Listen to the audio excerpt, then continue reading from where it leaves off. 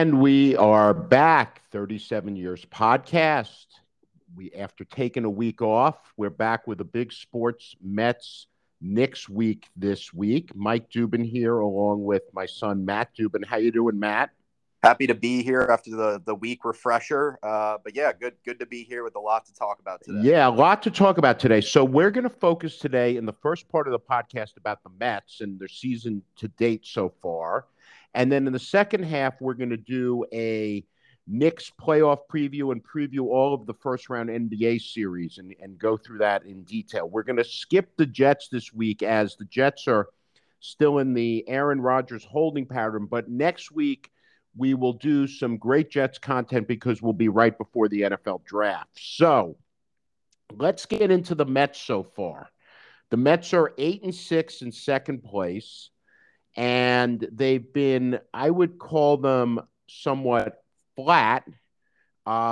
They've had some good moments against the Padres, some good moments against the Marlins, and last night they blew out the A's after getting 17 walks, which I'm not sure if that's a record, but if it isn't, it's very close to a record. I mean, just an unbelievably and there the pitch clock went out the window because that game seemed to be going on until all hours of the night. But it's been an interesting season so far in that the Mets have, I think, other than some good moments against San Diego, have not played against great competition. And we want to go in detail on what we call the good so far, the bad, and the needed. But before we get into that, and I'll sort of lead that, Matt, what are your thoughts on the Mets so far? And then we'll get into detail on some of these areas. Yeah, I think with the Mets, Dad, you made the correct characterization of it. It's been an up and down start.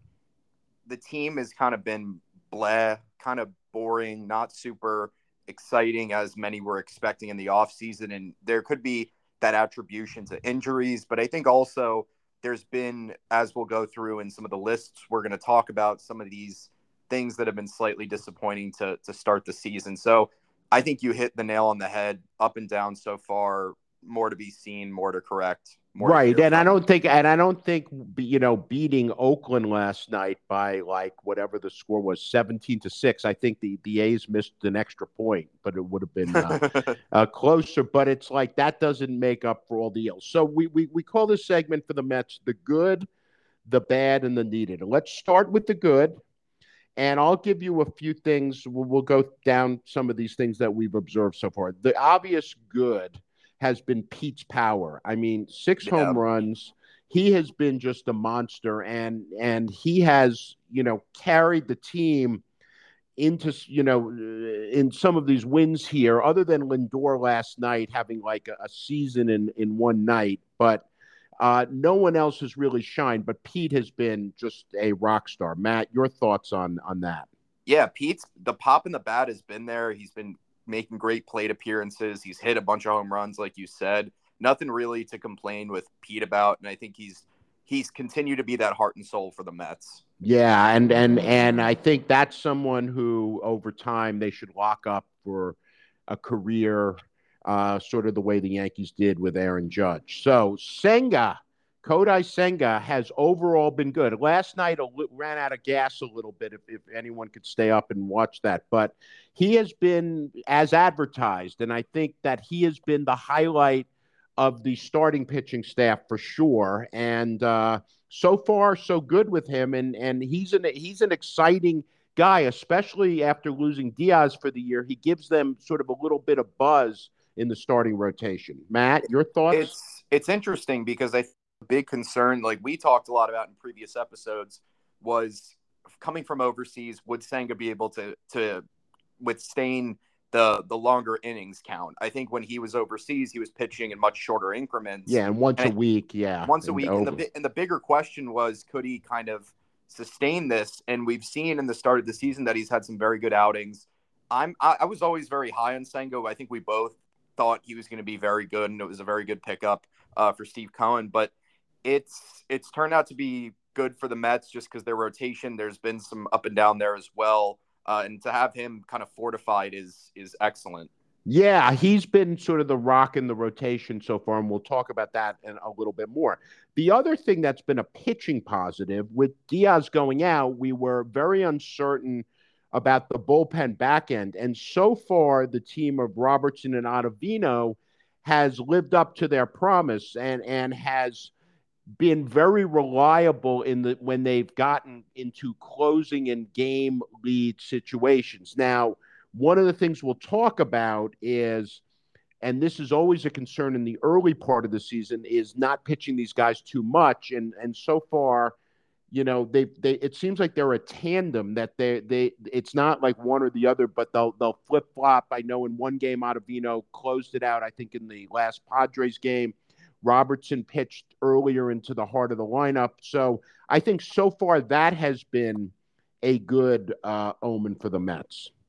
No, definitely. And I think there was obvious concerns with the closing situation when Diaz went down in the World Baseball Classic, but the two guys have been very solid. They've been very reliable, and I think it'll be foreseen. I think Ottavino's a little bit older. Robertson, with his durability, to see if they can go the distance for the season, I think is the ultimate issue.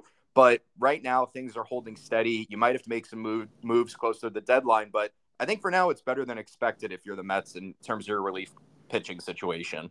Yeah, no, I agree. And I think we just got to, it's got to be very closely monitored. And one of the things we'll talk about later is the idea that they will probably need to, at some point, add extra bullpen arms, if for nothing else but for depth. The other things that have been positive, and this is a small positive, but it relates to the new rules in baseball. And one guy who has benefited from the new rules is Brandon Nimmo, who with the extra size of the bases, he has taken on a role where he's running much more. And I think that's a very positive sign for the Mets at the top of the order, as him and Marte are really the only guys to get steals. Now, Nimmo never used to steal, but this year he seems to be doing that. Matt, I think that's a good thing for the Mets. Yeah, it's kind of a two-factor thing here. The steals with the bigger bases, I think, is a great thing for Nimmo because he's not just a hustle guy, but he's a guy who can actually run really fast. And just overall base running, I think I've noticed an uptick from him, able to get those extra bases and go a little bit further and get those RBIs and runs and etc. So I think it's really benefited him as someone who not only works really hard when he's running, but can really go fast. Yeah, and I think the other thing is sort of interrelated is the pitch clock has been great as a baseball fan to watch.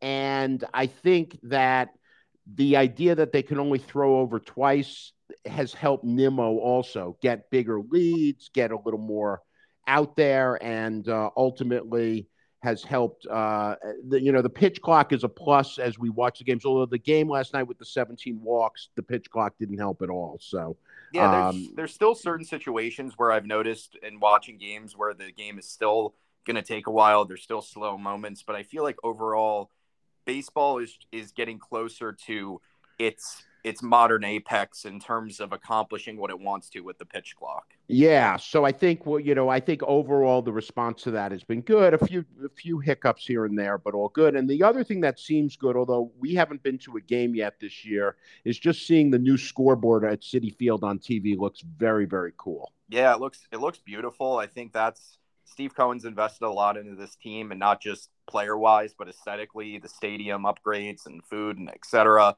The scoreboard looks great. I think it's a great fan experience going to Citi Field, and it's just that much better with a new Yeah. refreshed scoreboard. So looking forward to the new scoreboard, and we'll try and get out on the next series. So here are some of the things where there's been what I would call in the good, the bad, and the needed section. This is the bad part.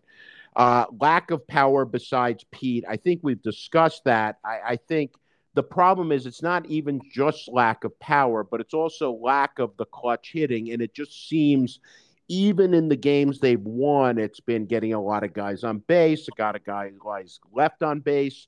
There's except for Pete, no one's really hitting home runs. Forget Lindor last night because that was great, and he seems to be getting a little hotter. Now it's still early in the season, but the hitting hasn't been there. In particular, Escobar at third has just not been hitting and is not up to speed. And the DH combination with Vogelback, Pham, and a few others has not really been there. Matt, so I think there's just an overall lack of offensive punch. Yeah, and it's like we talked about, I think in the previous weeks, but the the lack of pop, the lack of live bats, I think is concerning, and it reminds me of 2 years ago where they kind of just 2 seasons ago where they kind of just a lot of low scoring, not even low scoring, but games where they kind of needed just like excitement, and it really didn't come. And I think right now some of the guys in the minors, we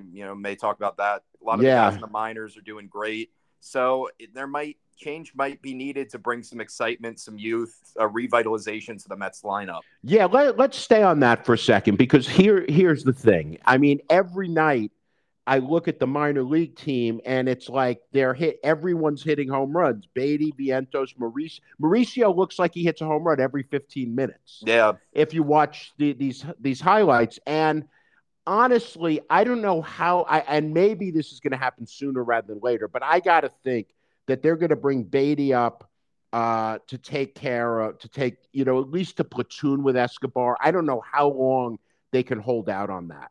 Yeah, I mean, Baty's been unbelievable. It's like every time I update Twitter, Baty's hitting a home run or doing something else. So it's like, and Ronnie Mauricio and Vientos. So it's like, it's just, if you have good young guys, the Mets you can't like drag it along with some of these veterans. If it's not working, you need to put the influx of youth in and kind of just roll with it.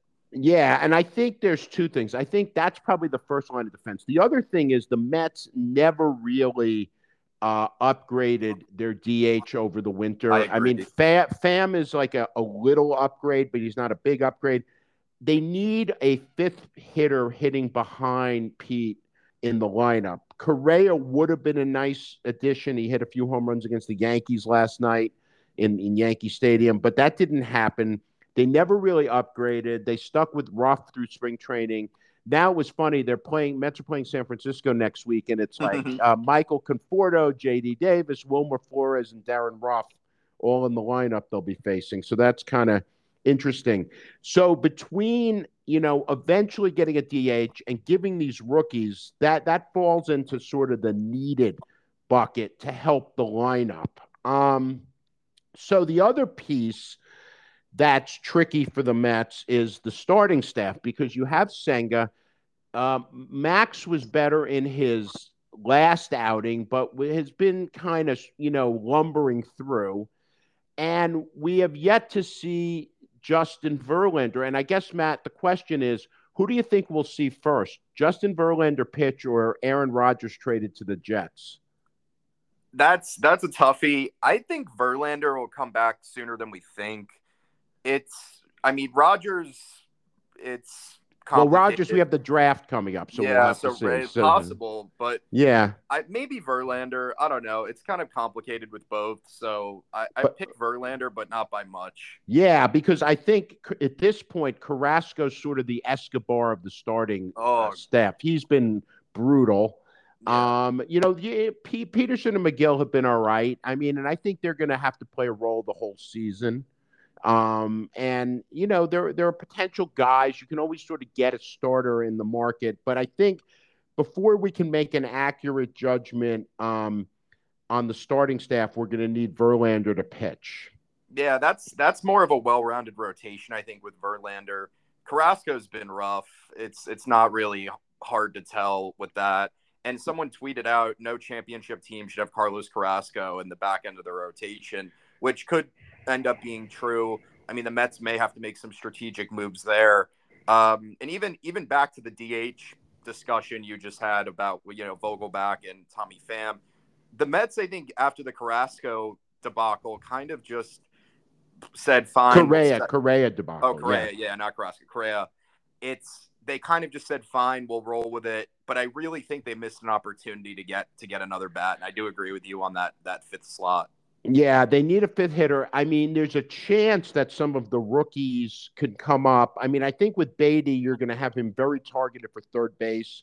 I'm not sure where Vientos and Mauricio fit in other than at DH. Mauricio seems like a stud based on watching them the minor leagues. And actually, just as a tip for people, if you get the MLB package, they not only show the out of town games on your iPad or whatever or your computer, but they also show the minor league games for your Oh home wow, teams. That's I pretty. didn't It's know pretty that. cool. Pretty cool. Yeah, so you can watch that. So that's pretty cool. So I think they need to upgrade DH. Now, there's one other thing. Alvarez has come up, and I think so far he seems a little timid also. But at the same time, I don't think they're giving him a full shot yet. It seems like he's, playing a game here and a game there. So that's another one who could be helpful, both as a bat and obviously the injuries to catcher with Navarez going out. So, and the other sort of area I think is in the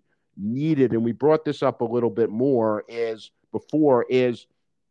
the idea that while Robertson and Ottavino have been great, and Drew Smith's been all right, and some of these other guys and Brooks Raley, they're probably going to need one or two more arms in the back of the bullpen just so they don't burn out the main guys by Yeah, later in the season who are a completely little bit agree. older. Yeah. Yeah, I So completely agree. Just because the bullpen's a little older, and I think that they need that durability for the regular season, the playoffs, and just to get over the hump in some of these tougher series. So I completely agree with that. yeah, so I think, look, I mean, I think where we're at with the Mets right now, it's been a little bit flat. They've had a little bit of an easy schedule. This weekend against the A's should be hopefully a 3-game sweep.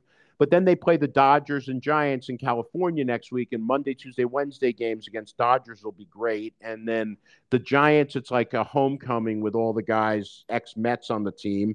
And I think by a week from now, we'll have a better handle on where the Mets are at. And I'm also thinking by a week from now, we'll probably at least see Baty in the majors.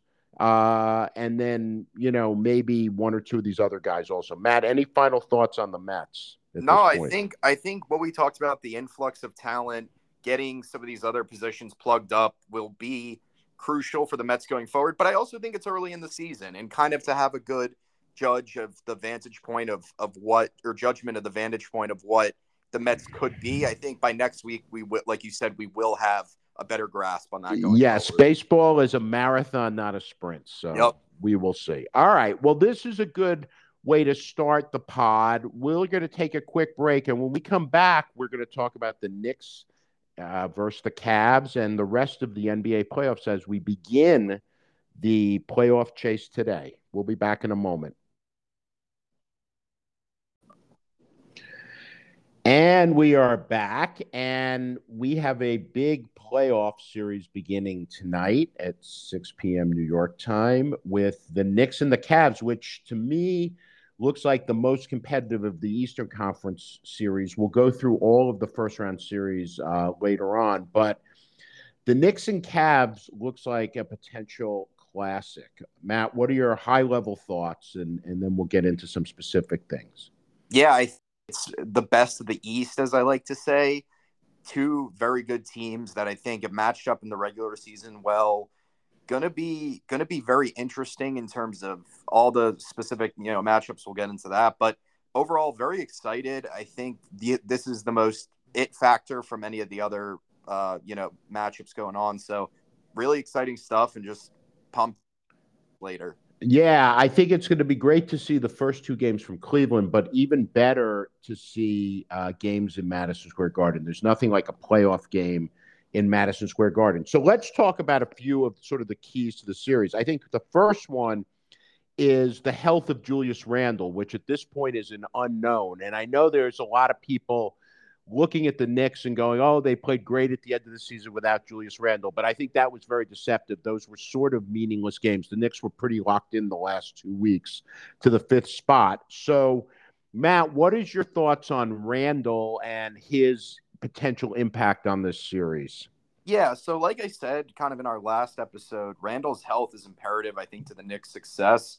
To say that the Knicks can match up well with the Cavs without him is possible, but it's not plausible in the sense that Jared Allen being healthy now, and some of these other guys, Evan Mobley, they need as many bigs as they can throw it at Cleveland, and to not have one of your top physical guys, but just like guys who can get you a bucket, I think is not factual to say that, oh, they're better off or good without him. So hoping Randall's ankle tests out fine and that he can go later. Yeah, I mean, I think you're right. I think that, Cleveland, one of their sort of key strengths are the big men, Jared Allen, Evan Mobley, and some of the other guys they throw out there. I think the thing that's been good of the last few weeks is that Obi has stepped up, but he's just not as physical a player as Randall. And I think for playing a team like the Cavs, you're going to need that physicality. Yeah, and it's not to say that like that Randall is like, and I want to make a comparison here. Randall's not some godly defender, but he holds his own on defense. He keeps his man in front of him most of the time. With Obi, I love Obi's offensive game. I think he grabs a lot of rebounds. I think he does a lot of the good stuff while he's still developing. But there's still that piece to his game where I don't know if he can keep a guy like Evan Mobley in front of him, which is a concern if Randall can't go. Yeah, no, and I think you're going to see, a lot of Mitchell Robinson and Hartenstein on these guys, and that's going to be like a key battle down low. But you're right, we're going to need Randall, if not today, then for at least most of the series. So keep an eye on that. I mean, the other key matchup is the Donovan Mitchell Jalen Brunson matchup, and I'll tell you a quick story. I was watching, I think it was ESPN before, and they were showing it in the Dallas Utah series last year. Luka didn't play in the beginning of the playoffs, and it was Mobley against Brunson, and Brunson kicked it there. He was great. And what is your thoughts on this key matchup, Matt? It'll be interesting because I think for Mitchell, he hasn't really established his playoff legacy at all. Right. And I think for Brunson last year without Luka, he was able to establish himself as a vital piece in a playoff run and really show what he was about. So I think it's going to be interesting. I think neutralizing Mitchell is going to be a key for the Knicks, staying in front of him, making sure it's not like Mitchell's going to be held to 0 points, but you got to give him fits. And Brunson, not known specifically for his defense, has to make sure that Mitchell's in check throughout the game. Yeah, and specifically in late game situations, I think keeping Mitchell in check is going to be key.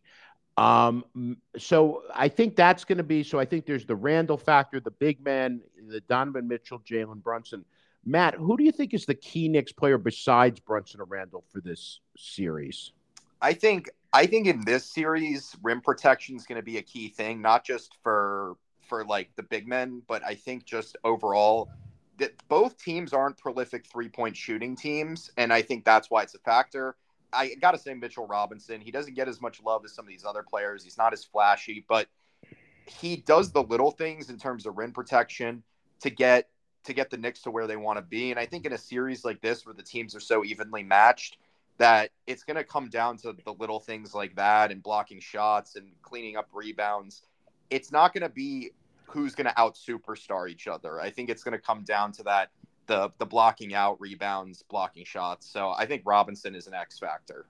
Yeah, I think you're right in terms of the big guys, that Robinson is going to be an X factor.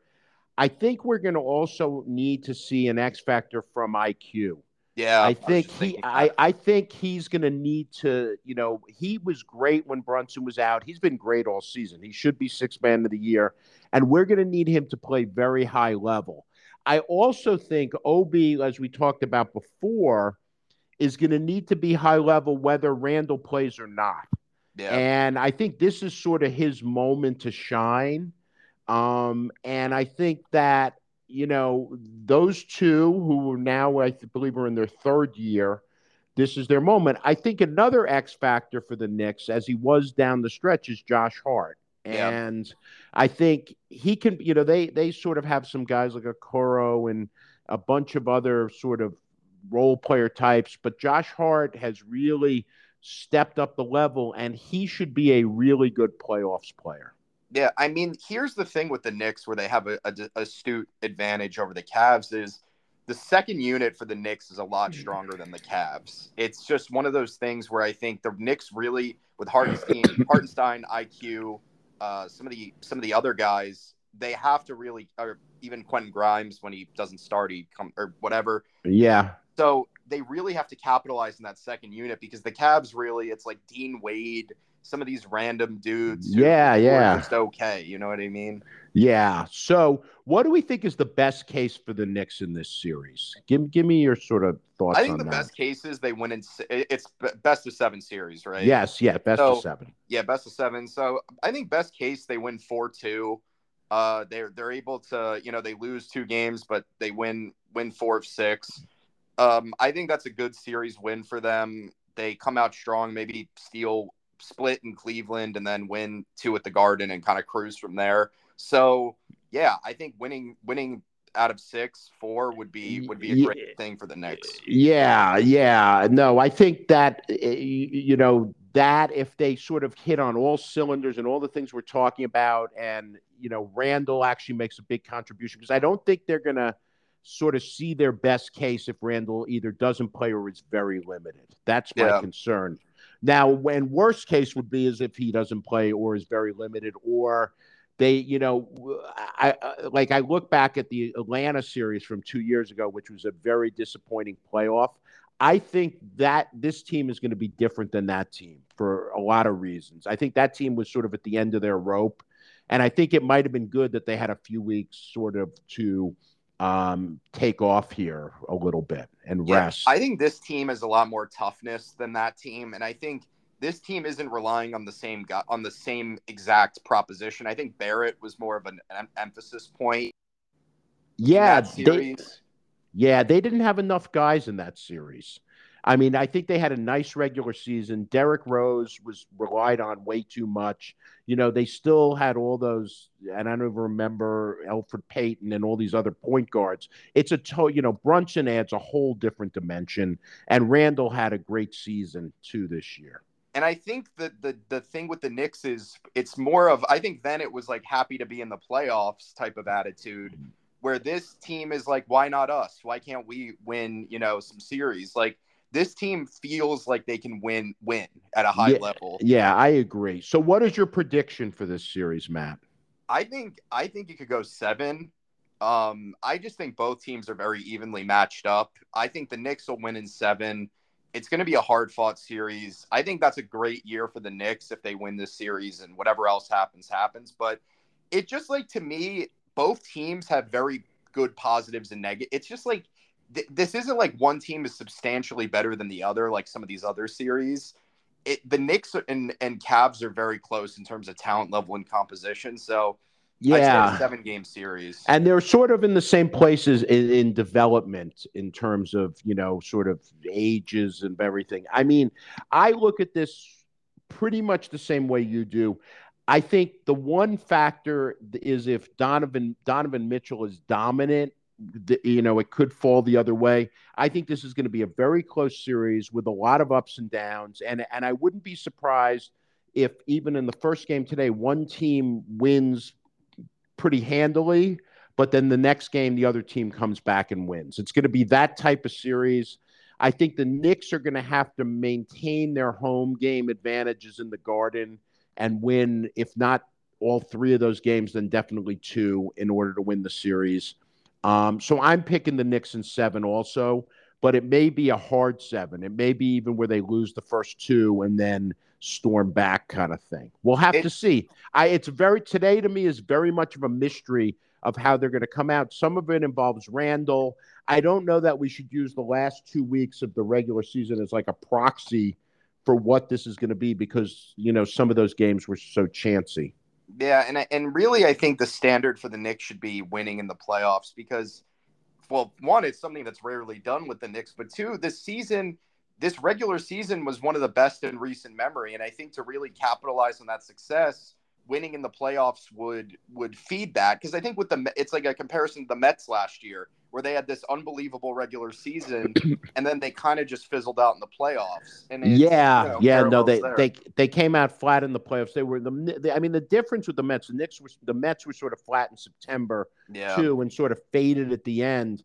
I think for the Mets that their playoff last year was sort of like the Knicks versus Atlanta 2 years ago. Yeah, that's So I'm fair. hoping this is like a different dimension for the Knicks. So So let's root for the Knicks tonight, and hopefully when we come back to you next week, we're in a very either tight playoff series or the Knicks are advancing. Now, we also want to go around the rest of the NBA and just preview the first round series, and I think we'll start in the East, although the East is not as exciting in the West. But the first series is Nets and Sixers, which I'm sort of cheating here. The game is on TV in the background, and the Nets are sort of holding their own in the first game, although it looks like one of these games where Philadelphia will roll through. Matt, what do you think of the Nets Sixers series? Who's going to win there? I think the Nets are like a nice team. I think they have some decent guys, but I think that the Sixers end up winning the series. I don't know.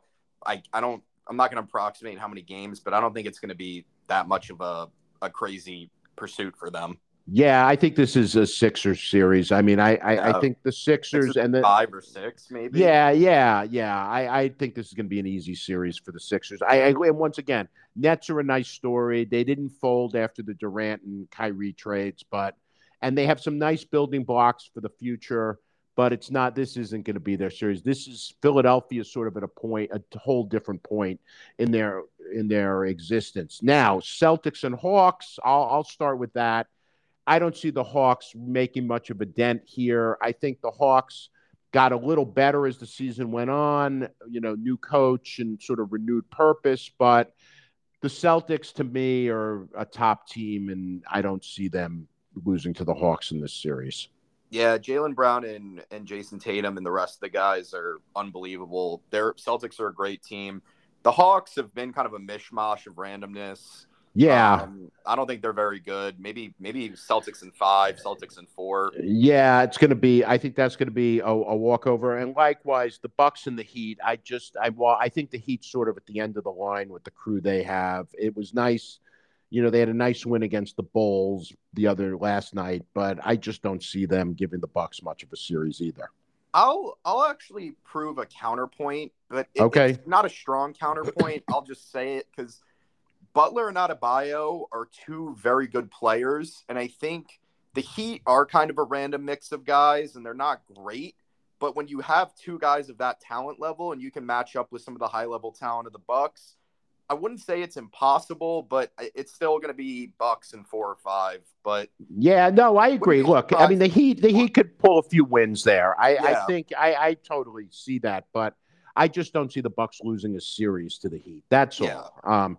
Now, the West is a completely different animal because I look at all of these series and there's some element to some of the underdogs. I'm going to go out of order here. Let's start with maybe one of the easier ones, Clippers and Suns. I'll start with this one. I think with Paul George not playing, and Durant, this is sort of Durant's playoff series to prove he's the guy. I think the Suns will take this one pretty handily, like in 4 or 5 games. Yeah, without Paul George, it's Kawhi is a one-man show, and I don't think he has Kawhi's great, but he doesn't have the juice to get it done by himself. So, yeah, I agree. 4 or 5 for the Suns. Yeah, so that to me let's start with that.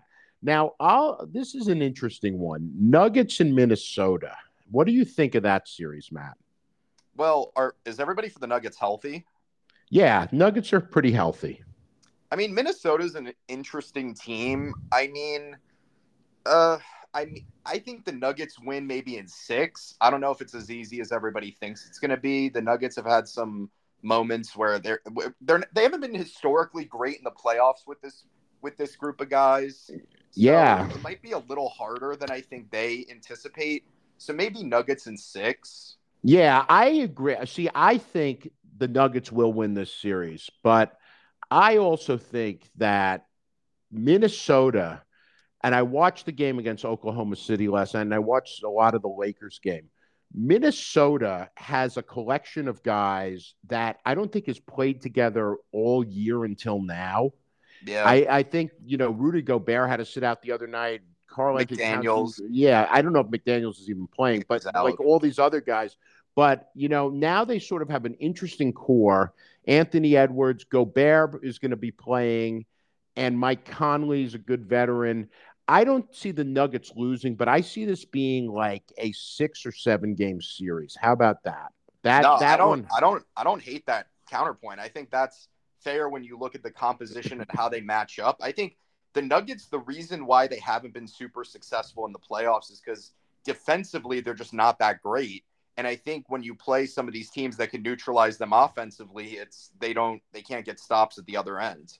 Yeah, so that's an interesting series. Now we're going to get to the two most interesting series: Golden State, Sacramento.